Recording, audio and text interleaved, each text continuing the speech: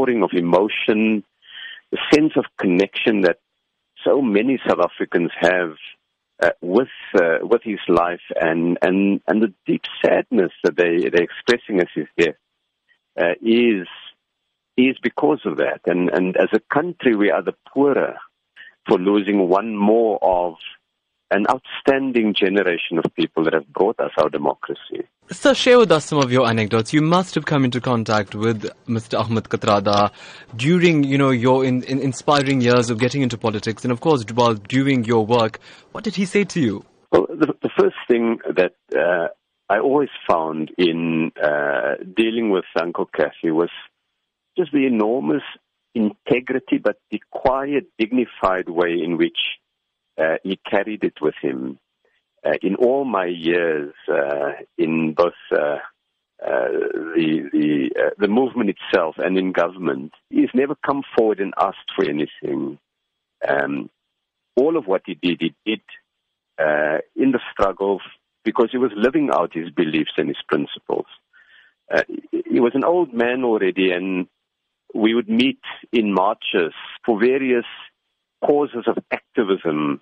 And he would march along, and whether it is on a matter of international solidarity or on local issues, and that was quite outstanding. I remember a number of years ago working with him on issues around just what the democracy means, how the Constitution should be used to further the objective of development.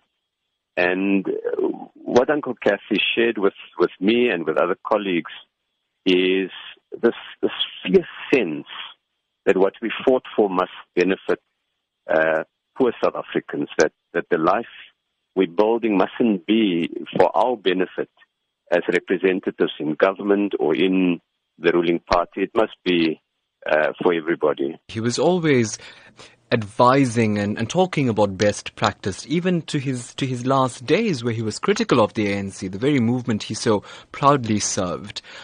How do you think the lessons that he shared to everybody should be taken forward now from an action point of view?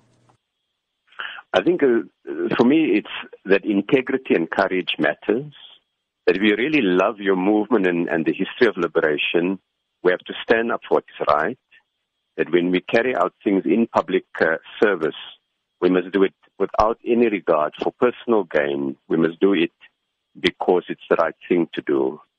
That for me is really the lesson that's come out of it. And remember, Madiba himself spoke up when he felt government or the movement were making mistakes. And so you see a pattern of these courageous men and women who say that it's because they love their country and they love their organization that they will speak up for what is right.